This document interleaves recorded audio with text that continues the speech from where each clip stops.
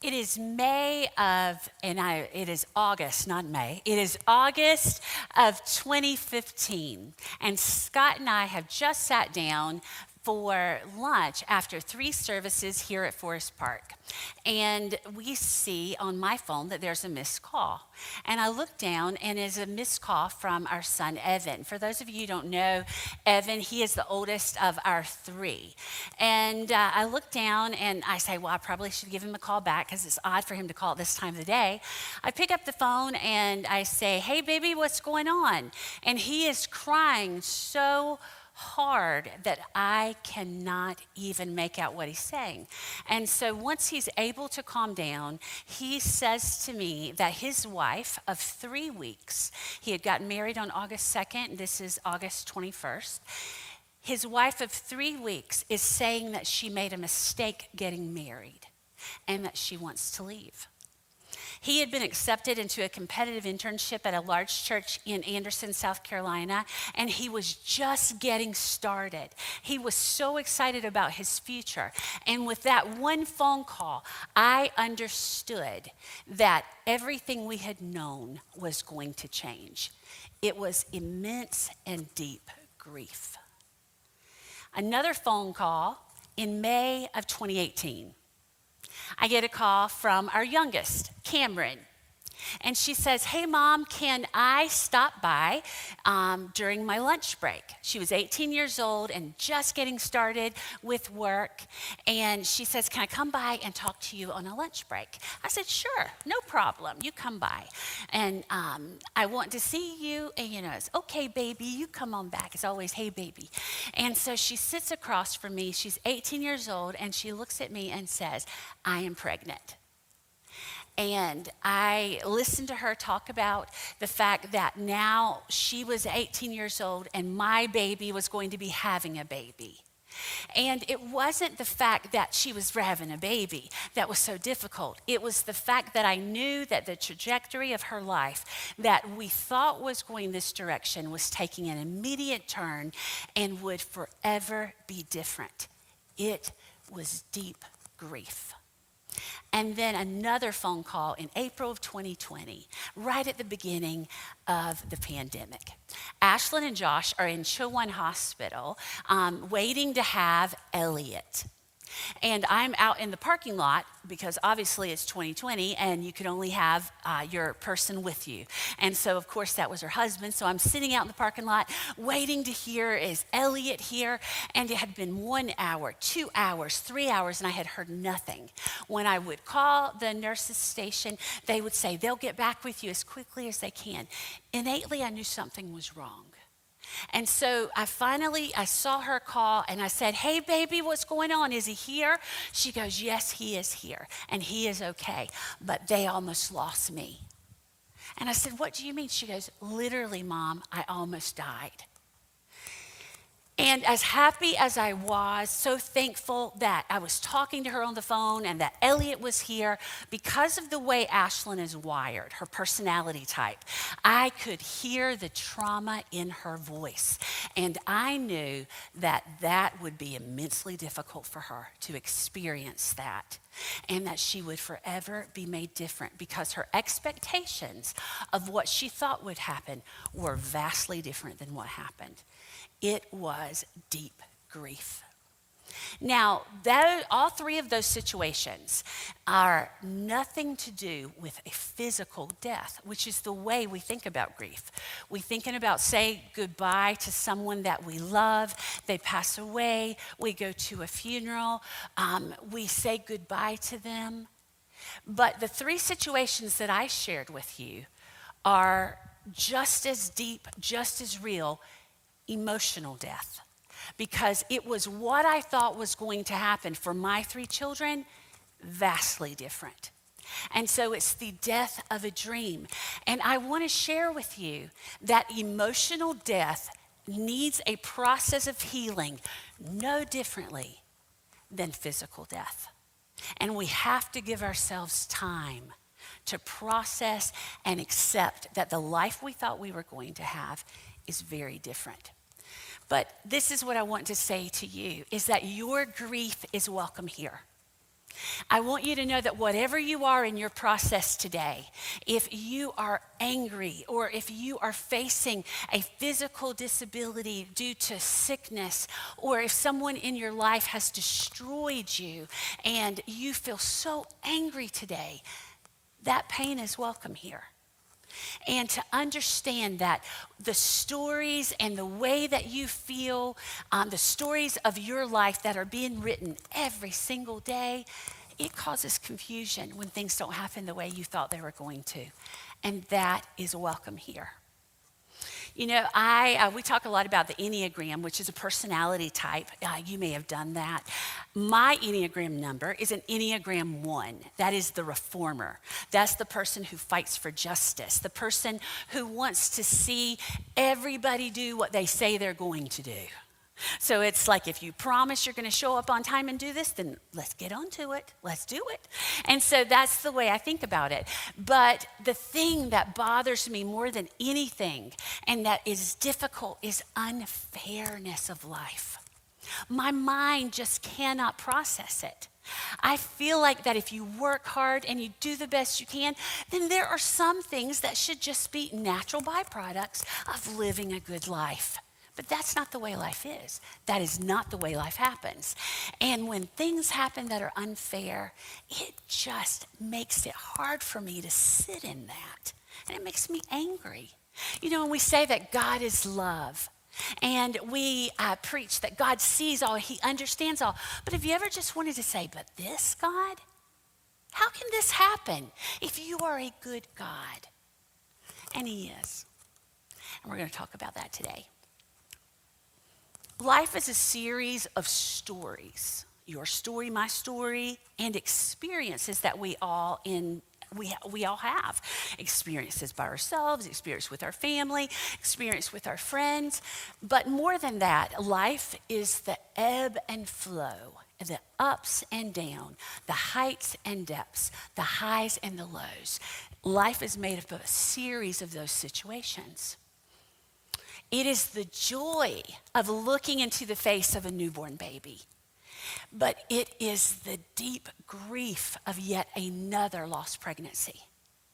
It is the joy of watching the person that you have promised to love forever walk down an aisle, stand before your friends and family and promise to be there. And yet you find yourself in a room with judges and with mediators and attorneys, and you're looking across the face of that person and you don't even recognize who you see. Grief. It is the joy of celebrating a wedding anniversary with friends and family, saying, we made it this far, holding hands and saying yes.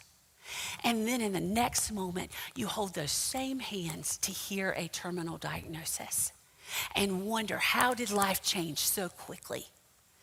It is grief.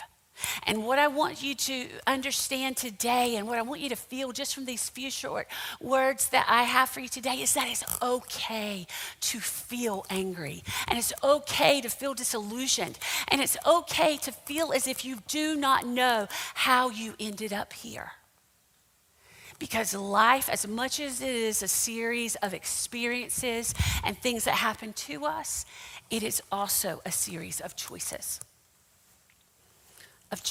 Now, for me, like I was sharing my Enneagram type, I like this sentence because what that does is it puts some power back into my hands, because I can choose to walk this direction, I can choose to walk that direction, but when things happen to you, many times the choices that you have to make are as a result of what the choices are that other people have made. And so it's really important to understand that when life gets hard, it is really difficult to live it alone. I have a tendency to want to introvert by myself, to kind of handle it by myself. And I really tried to do that when I was in deep grief with those situations I was sharing about. And the more I kind of turtled, that's what I called it, turtled inside, the harder it was for me to get out of bed every day.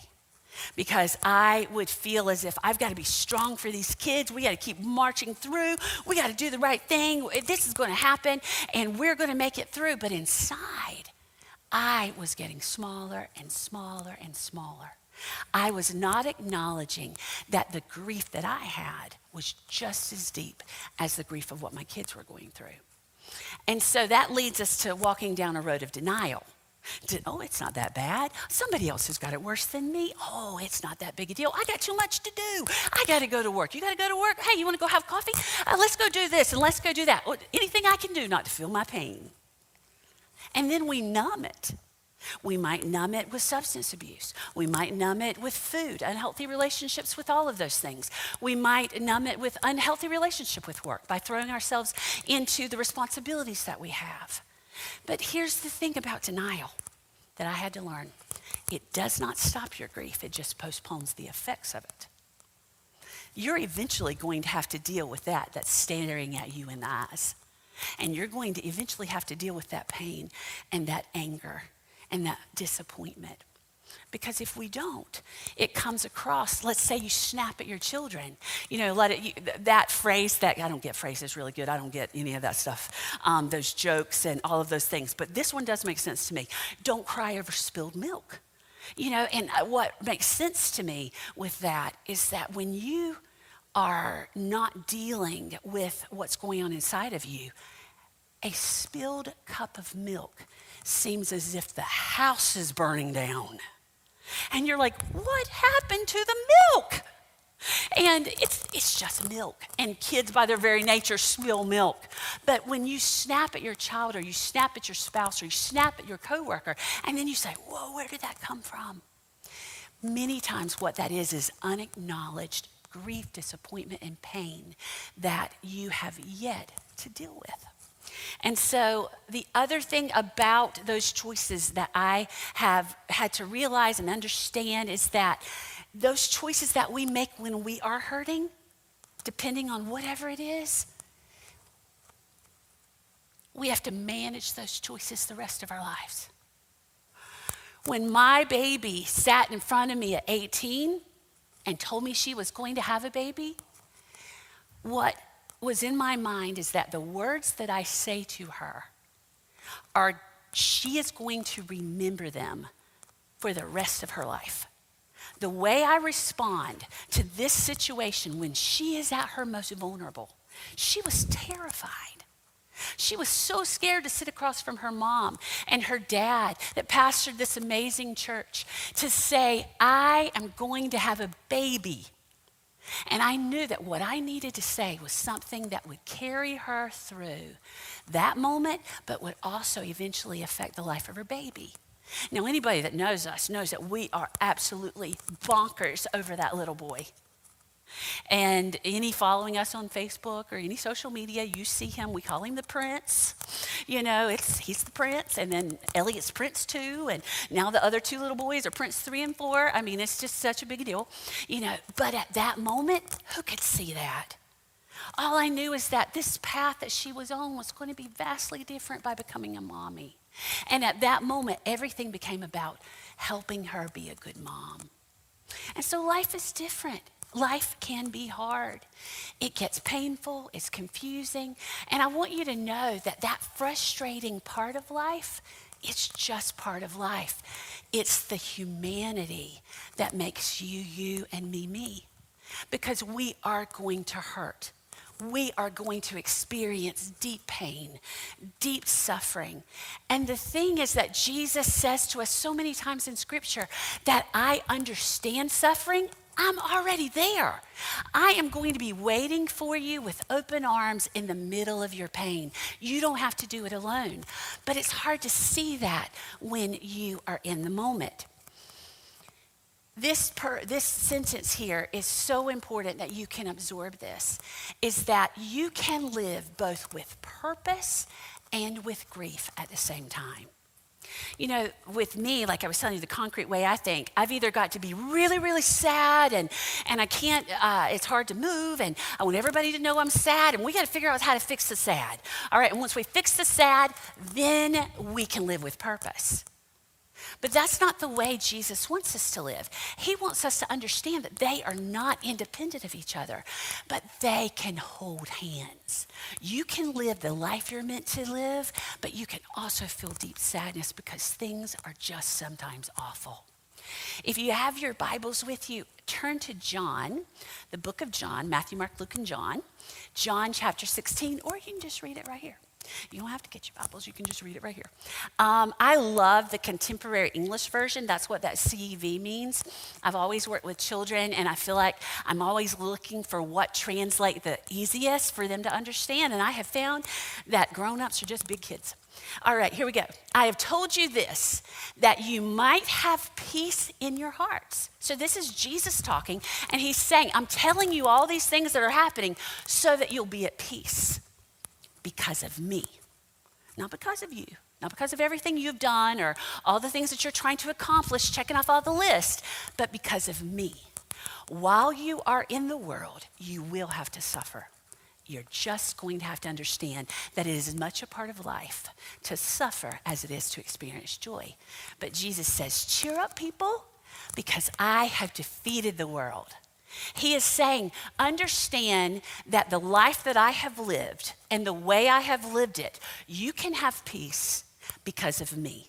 And you know what? That actually is really good for somebody like me because I realize it's not so dependent on everything that I accomplish, but it's because of who he is and everything he's accomplished. Now, the biblical guy I'm going to talk about today, his name is Paul. Paul is a really smart guy. He was highly intelligent. He was chosen as a young child to be taught at the feet of the teachers that were the Pharisees, the Jewish leaders in the synagogue at that time. They could see that this kid had it going on. And so they recruited him when he was very young to be a good Pharisee. He was a good Jew. He learned all the right stuff. He said all the right stuff, and he was focused. As he began to get older, his chief focus at that point was to kill Christians. So by the time he was 30 years of age, his goal was to get as many Christians as he could all gathered together and see over their execution. And you think, why does he want to do that? Because the thing is that the Christians, the people who are talking about this Jesus, who said he loves you just because you're you, you don't have to do all these rules. That was threatening the faith of his childhood. That was threatening everything that he knew to be solid. So Paul was focused on killing Christians until he wasn't. At 30 years of age, he had an encounter with Jesus. He was going down this road, and then he chose to go down that one because Jesus changed his life, and that's a whole nother message. But I just wanted you to understand about Paul, everything that he had gone through and getting to this point. He understood emotional and physical torture, and you'll understand why I say that. And he wrote over half of the New Testament. He wrote it. And the majority of the time he wrote it from prison is where he was from. So I always, when I'm talking, teaching, whatever, I want you to be able to understand. You see at the top, it's Philippi. So when he's writing this book of Philippians, that's where we're going to be, the book of Philippians. When he's writing that book, he is again in prison in a city called Philippi, and he's writing to the church at Philippi. All those little blocks indicate places that he and his colleagues, his friends, were starting churches. That is modern day Greece, modern day Turkey, modern day Asia. I just wanted you to be able to see what we were talking about when we're reading this next passage. These are some of the things that Paul lived with and through. They didn't kill him. He's still alive. So at 60 years of age, in the book of Philippians, it's one of the last books that he wrote. He's about 60. So for 30 years, he has been living his life to make Jesus famous. These are some of the things. He was thrown in prison over and over and over again. He never really did anything wrong. He was just talking about Jesus, but they threw him in prison because they were threatened by his faith. Flogged close to death. What flogged means is that there was this long whip, and at the ends of these whips, the ends of the pieces, there were pieces of bone, pieces of metal, pieces of glass, anything that could levy the most pain as they were whipping the person. And it would just rip their skin. It was horrible. And he had gone through that over and over again. He was beaten with rods and stones, and so these, not just tossing a rock at him, I mean, these stones were thrown and dropped on him in an effort to cause, to damage his skull, to break the bones of his body, and to kill him. Paul knew all about stonings because he had been a part of stoning Christians for the first 30 years of life. This is not anything he was not familiar with. Obviously hungry and thirsty, and his life was threatened daily, but that second bullet, and he even got stuck on ships 3 times. I mean, shipwrecked. I mean, everything was gone. And so Paul understood what it meant to suffer. And so the first lesson I want you to pick up from Paul's life is that my grief, your grief, it doesn't stop your purpose. It does not stop the things that you want to accomplish. It does not stop the things that you are uniquely gifted to accomplish. When we're in grief, we can't see anything but the grief. And just because you're in deep grief doesn't mean that all of the amazing things that you're created to do, they don't stop. And so your grief is not going to stop your purpose. And so I want you to turn to the book of Philippians, chapter 1. So that's where we are. Philippians is in the New Testament. So if you open up your Bible, it's over to the right. And chapter 1. This is what Paul says. Every time I think of you, I thank my God.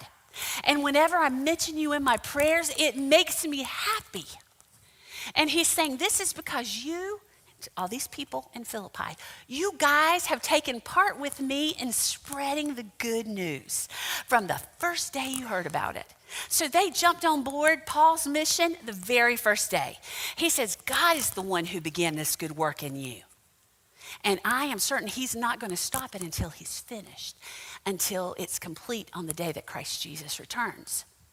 And so when Paul is writing this, he has been shackled, chained to a Roman guard 24 hours a day. He is in prison again. He is writing this, and he's not only thrown in a cell, but he is shackled, chained to this big guy, I can imagine, for 24 hours a day. I don't know how he wrote it. Obviously one hand got free or somebody had to dictate it. Something was happening. Okay, but he wrote this at that time, one of the last things that he said. Does that sound like a guy that's sitting in prison chained up beside a Roman guard? That to me, every time I think of you, I thank my God. When I pray for you, it makes me really happy. I think it sounds like when I was writing all this out, it sounds like he's blogging in a coffee shop. He's just so happy talking about all the great things that are happening, but he was in deep pain. As I began to think about what that cell might look like under house arrest, just small cave, I think about all the times that Paul was beaten and stoned, that his body had to be in pain. There had to be times that his bones were broken and they hadn't been set properly. And don't you know that there were still places that were probably still broken? I think about all the times that his back had been laid open by those whipping and, being, all the force that had been towards him. There had to be places that were still infected and that he was in such great pain. But he says, I thank God every time I think of you. And this is why he could do that, is that Paul was not supernatural, but he knew the one who was. He was just like you and I. He was just a person, but he knew that the God of creation, that Jesus, that had spoken and changed his life, he was headed that way to kill more Christians. He had an experience, and from that point until the day he died, he made Jesus real to the people that he was called to minister. Second thing I want you to know about grief from Paul's life is that we can find meaning in grief. Find meaning in grief. A lot of times when I'm really hurting or I'm really angry or I'm really anxious or I'm really disappointed, all the bad, I think if I can just find meaning for this, it might make it a little bit easier to deal with. Look at what Paul said as we move on in Philippians. 7 and 8. He says more to them. You have a special place in my heart, so it's only natural for me to feel the way I do. All of you have helped in the work God has given me as I defend the good news and tell about it here in jail. God himself knows how much I want to see you. He knows I care for you in the same way that Christ Jesus does. Paul had every desire to be with that church, to the people who had supported him physically, emotionally, financially. They had supported him and taken care of him, but he knew he couldn't be with them because he's in prison. But it did not stop the fact that he could write a letter and encourage them. He did not let it stop his purpose. This book, Man's Search for Meaning by Dr. Viktor Frankl. When I was in deep grief at a moment in the things that were happening with Evan, I came across this book, and it was absolutely life-changing for me. Dr. Frankl was an Austrian, and he was a psychiatrist. And in 1944, Dr. Frankl, along with his wife, his family, they were all gathered up and shipped to Auschwitz, the concentration camp. And he, against all odds, survived that horrible experience. But Dr. Frankl lost his wife, he lost his family, he lost his practice, he lost his friends, he lost everything. But he walked out of that concentration camp and he wrote this book about the spiritual transformation and what it took to get him through that physical and emotional torture. This book is amazing. I would encourage anybody to read it. It's a difficult book to read because it's so detailed and graphic, and he is a psychiatrist. But there was one sentence that grabbed me in the middle of that pain that I felt like I had no control. My son's life, it looked as if it was destroyed. And I really, for about 6 months, was very concerned that he was going to stay on the planet. I was so afraid that he was over and that he was just that desperate. And so I had no control over what was going to happen. But this sentence helped me. The one thing you can't take from me is the way I choose to respond to what you do to me. The last of one's freedoms is to choose one's attitude in any given circumstance. Dr. Frankl had no control over losing his wife, over losing his children and losing his family, over losing his practice, over losing the dreams. In just one day, he was taken off and put in a concentration camp and tortured for the foreseeable future. But after it was all said and done and he was writing his words, he realized they took everything from me, but the freedom to make my own choices, to respond the way I want to respond and the way I should respond to what they did to me, I will forever retain that. And that's what he said. It's the same thing Paul was doing in the book of Philippians. He was in pain. He was physically, emotionally. He was alone. He had been separated from his friends, but he chose to focus on the things he could do. The third lesson I want you to understand through Paul's life is to see others through my grief. I can always choose to see the walk, the path, the life of another individual through my own pain. Is it easy? No, it's not easy. It's supernatural. But the one that we know who is supernatural will help us through that. Well, I saw this video that I'm going to show you at the 1st of February, and I knew that this would illustrate this point better than anything else. So watch this. So what can I do for you today? You say you don't want to hurt yourself, right? No? Have you ever attempted suicide or anything like that in the past? Okay. Is there anything I can do to help you? I could use a hug. I'll give you a hug.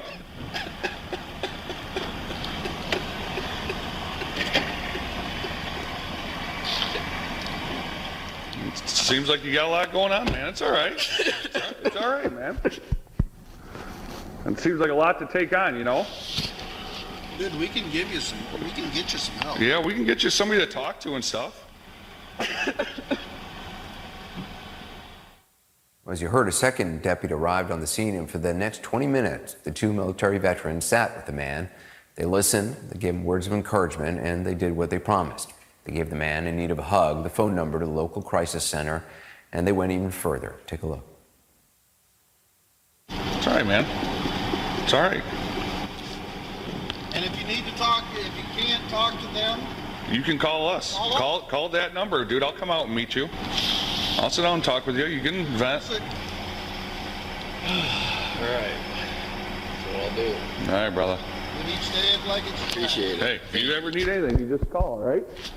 Means a lot. Yeah, buddy. Thank you. Those deputies could have responded to that situation so many different ways. We don't know what was happening in their lives, the pain, the trauma that they may have just walked away from as police deputies. But they chose to get involved in the life of someone who was totally at that moment broken. It was a choice that they made.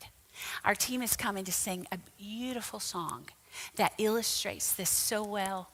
But these are the words that when I heard this song the first time have not left me. In the blessing, in the pain, because you're going to have both. There are going to be good days and there's going to be really painful days. You are worthy. Whether you say yes, whether you say no, or whether you say wait, he is still worthy. And through it all is a choice that we get to make. He is worthy.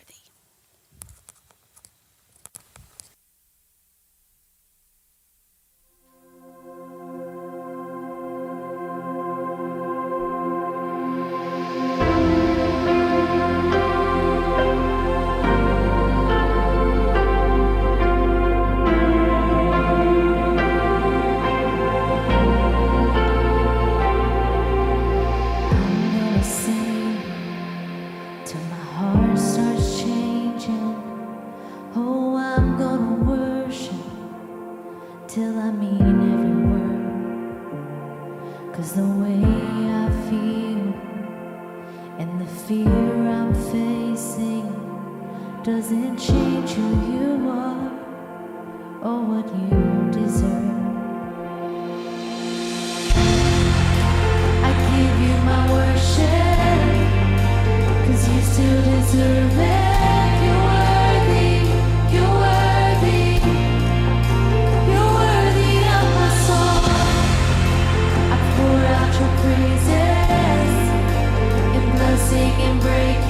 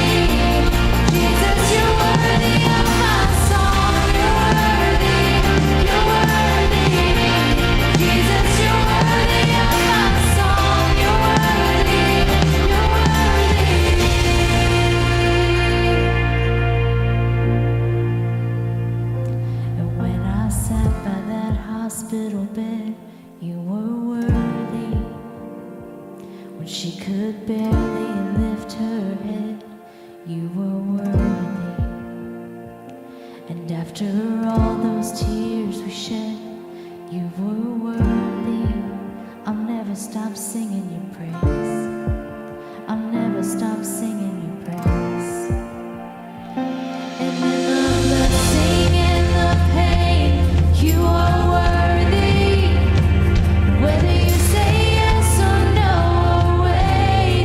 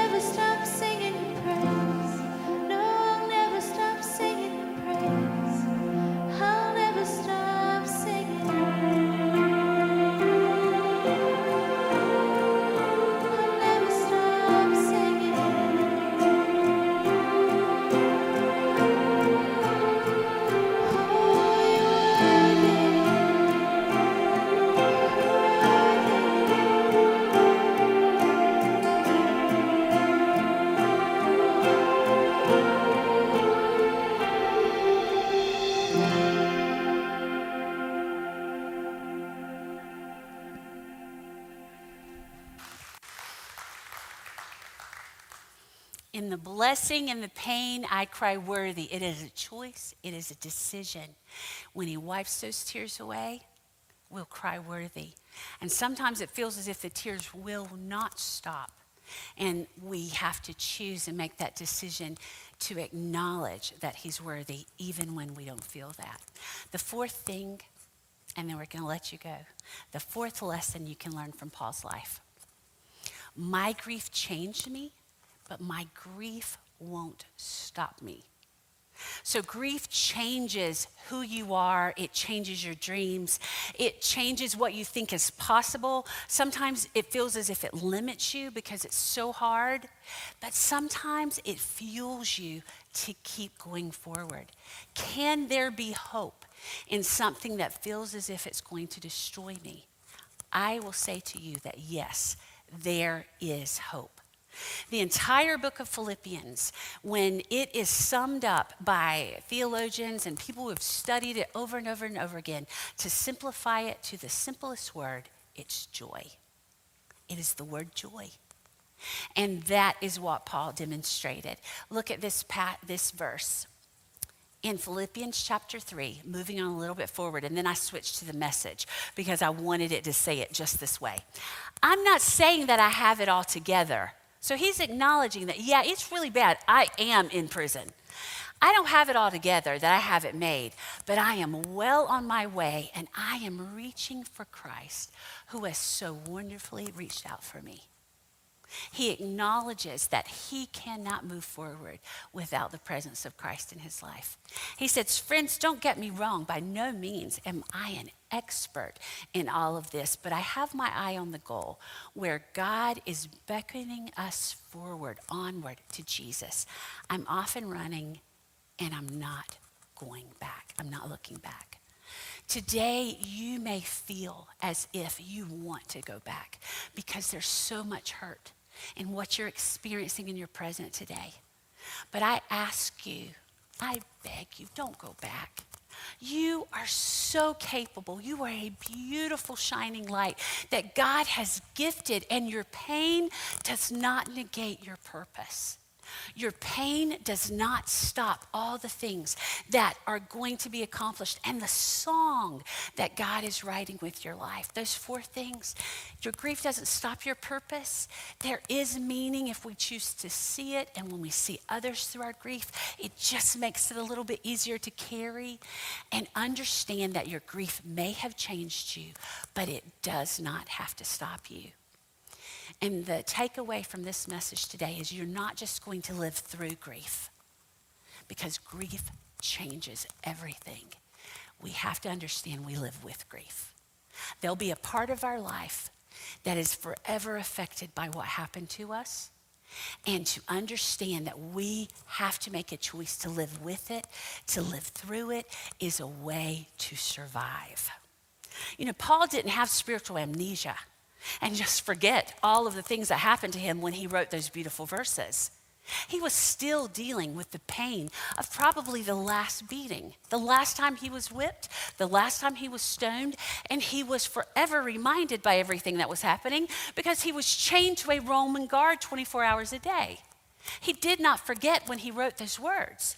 He just made a choice to keep moving forward. Dr. Frankl could have become bitter and angry and never produced anything else. But he allowed all of that anger and that rage to not make him bitter, but to make him effective. And we're still talking about it all these years later.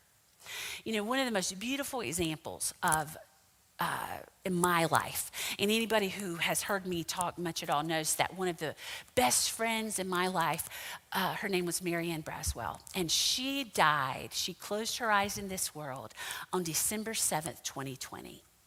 That's about the same time that I started seeing a therapist.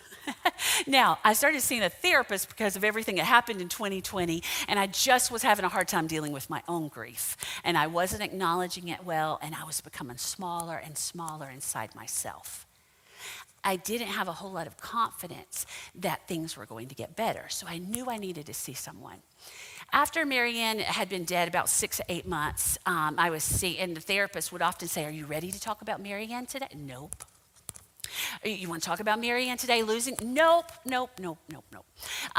We can talk about other things, but we're not talking about her. And eventually, after almost a year, I decided to start talking about her. Me pretending she was just going to walk in my house one day wasn't working. And so I had to acknowledge the fact that that beautiful presence that was a part of me, that I grieved for every day, was never coming back. And so as I began to talk to her, my therapist said, "What do you miss most about her?" And I said to her, easy, so fast, "I miss the fact that she would always remind me of who I was. When I was happy, don't let your head get too big, Lana. That's great. But you need to understand that this person contributed to all of that success. And when I was really sad and I was really heartbroken, don't let this change you. Because what I love most about you is the way you love wholeheartedly. Don't let that pain alter who you are." It was just reminding me of my purpose and his plan for my life, and it was gone. She was gone. I have to believe that Dr. Frankl and the Apostle Paul had friends and people in his life that were cheering them on. Some beautiful people have surrounded me since Marianne is no longer a part of my life, and they have become that voice in my life. And I am thankful every day. It's community. It's not living this life alone. I think Scott touched base on that a lot on the second week when he said, don't grieve by yourself. Understand that there's somebody that wants to hold your hand and hold your arms, and we want to help you. There are two things I'm going to tell you about that are really practical that we're doing here at Forest Park that might help you in your journey to be the best person that you are. The first thing that I want to talk to you about is our Hope Conference that's happening in April 28th through 30th. We have some amazing people that are going to come and speak about all of the things that grief has stolen from us. And they're going to address relationships. They're going to address mental health. They're going to address addiction. They're going to address all of the things that might be difficult for you and difficult for me. This is no magic cure. You're not just going to show up and all of a sudden be healed. But it is a tool to help you become and have the best version of yourself. And so you can register there, and we want you to be a part of it. I want you to mark it on your calendars. We'll have childcare if you need that. But invest in you. Mark that weekend and make a promise to yourself that the purposes that I have in my life matter enough for me to sit with people who are just like me to discover the best part of who I am. And maybe you need a Marianne to remind you of who you are. And that's what we want to do that week. The second thing is global outreach. In 2020, we were planning our trip to Ecuador, which we had done 20 years. And of course, the pandemic changed that. We couldn't go. Then 2021 came around, and we're still dealing with all the issues from the pandemic, all of those effects. And we realized we can't go again. This compounded the deep loss inside of me. I was really struggling with that because it had been such a significant part of my journey to lead these amazing trips from Forest Park, and it was gone. 2022, we decide, we're going back to Ecuador. We start planning our trip, and one of our leaders, Maggie Blinn, is diagnosed with metastatic breast cancer. And we decided we weren't going. We were not leaving her behind. And you think to yourself, you would stop an entire mission trip because of one person. That was the right thing to do at that time. We just didn't want to be away from her.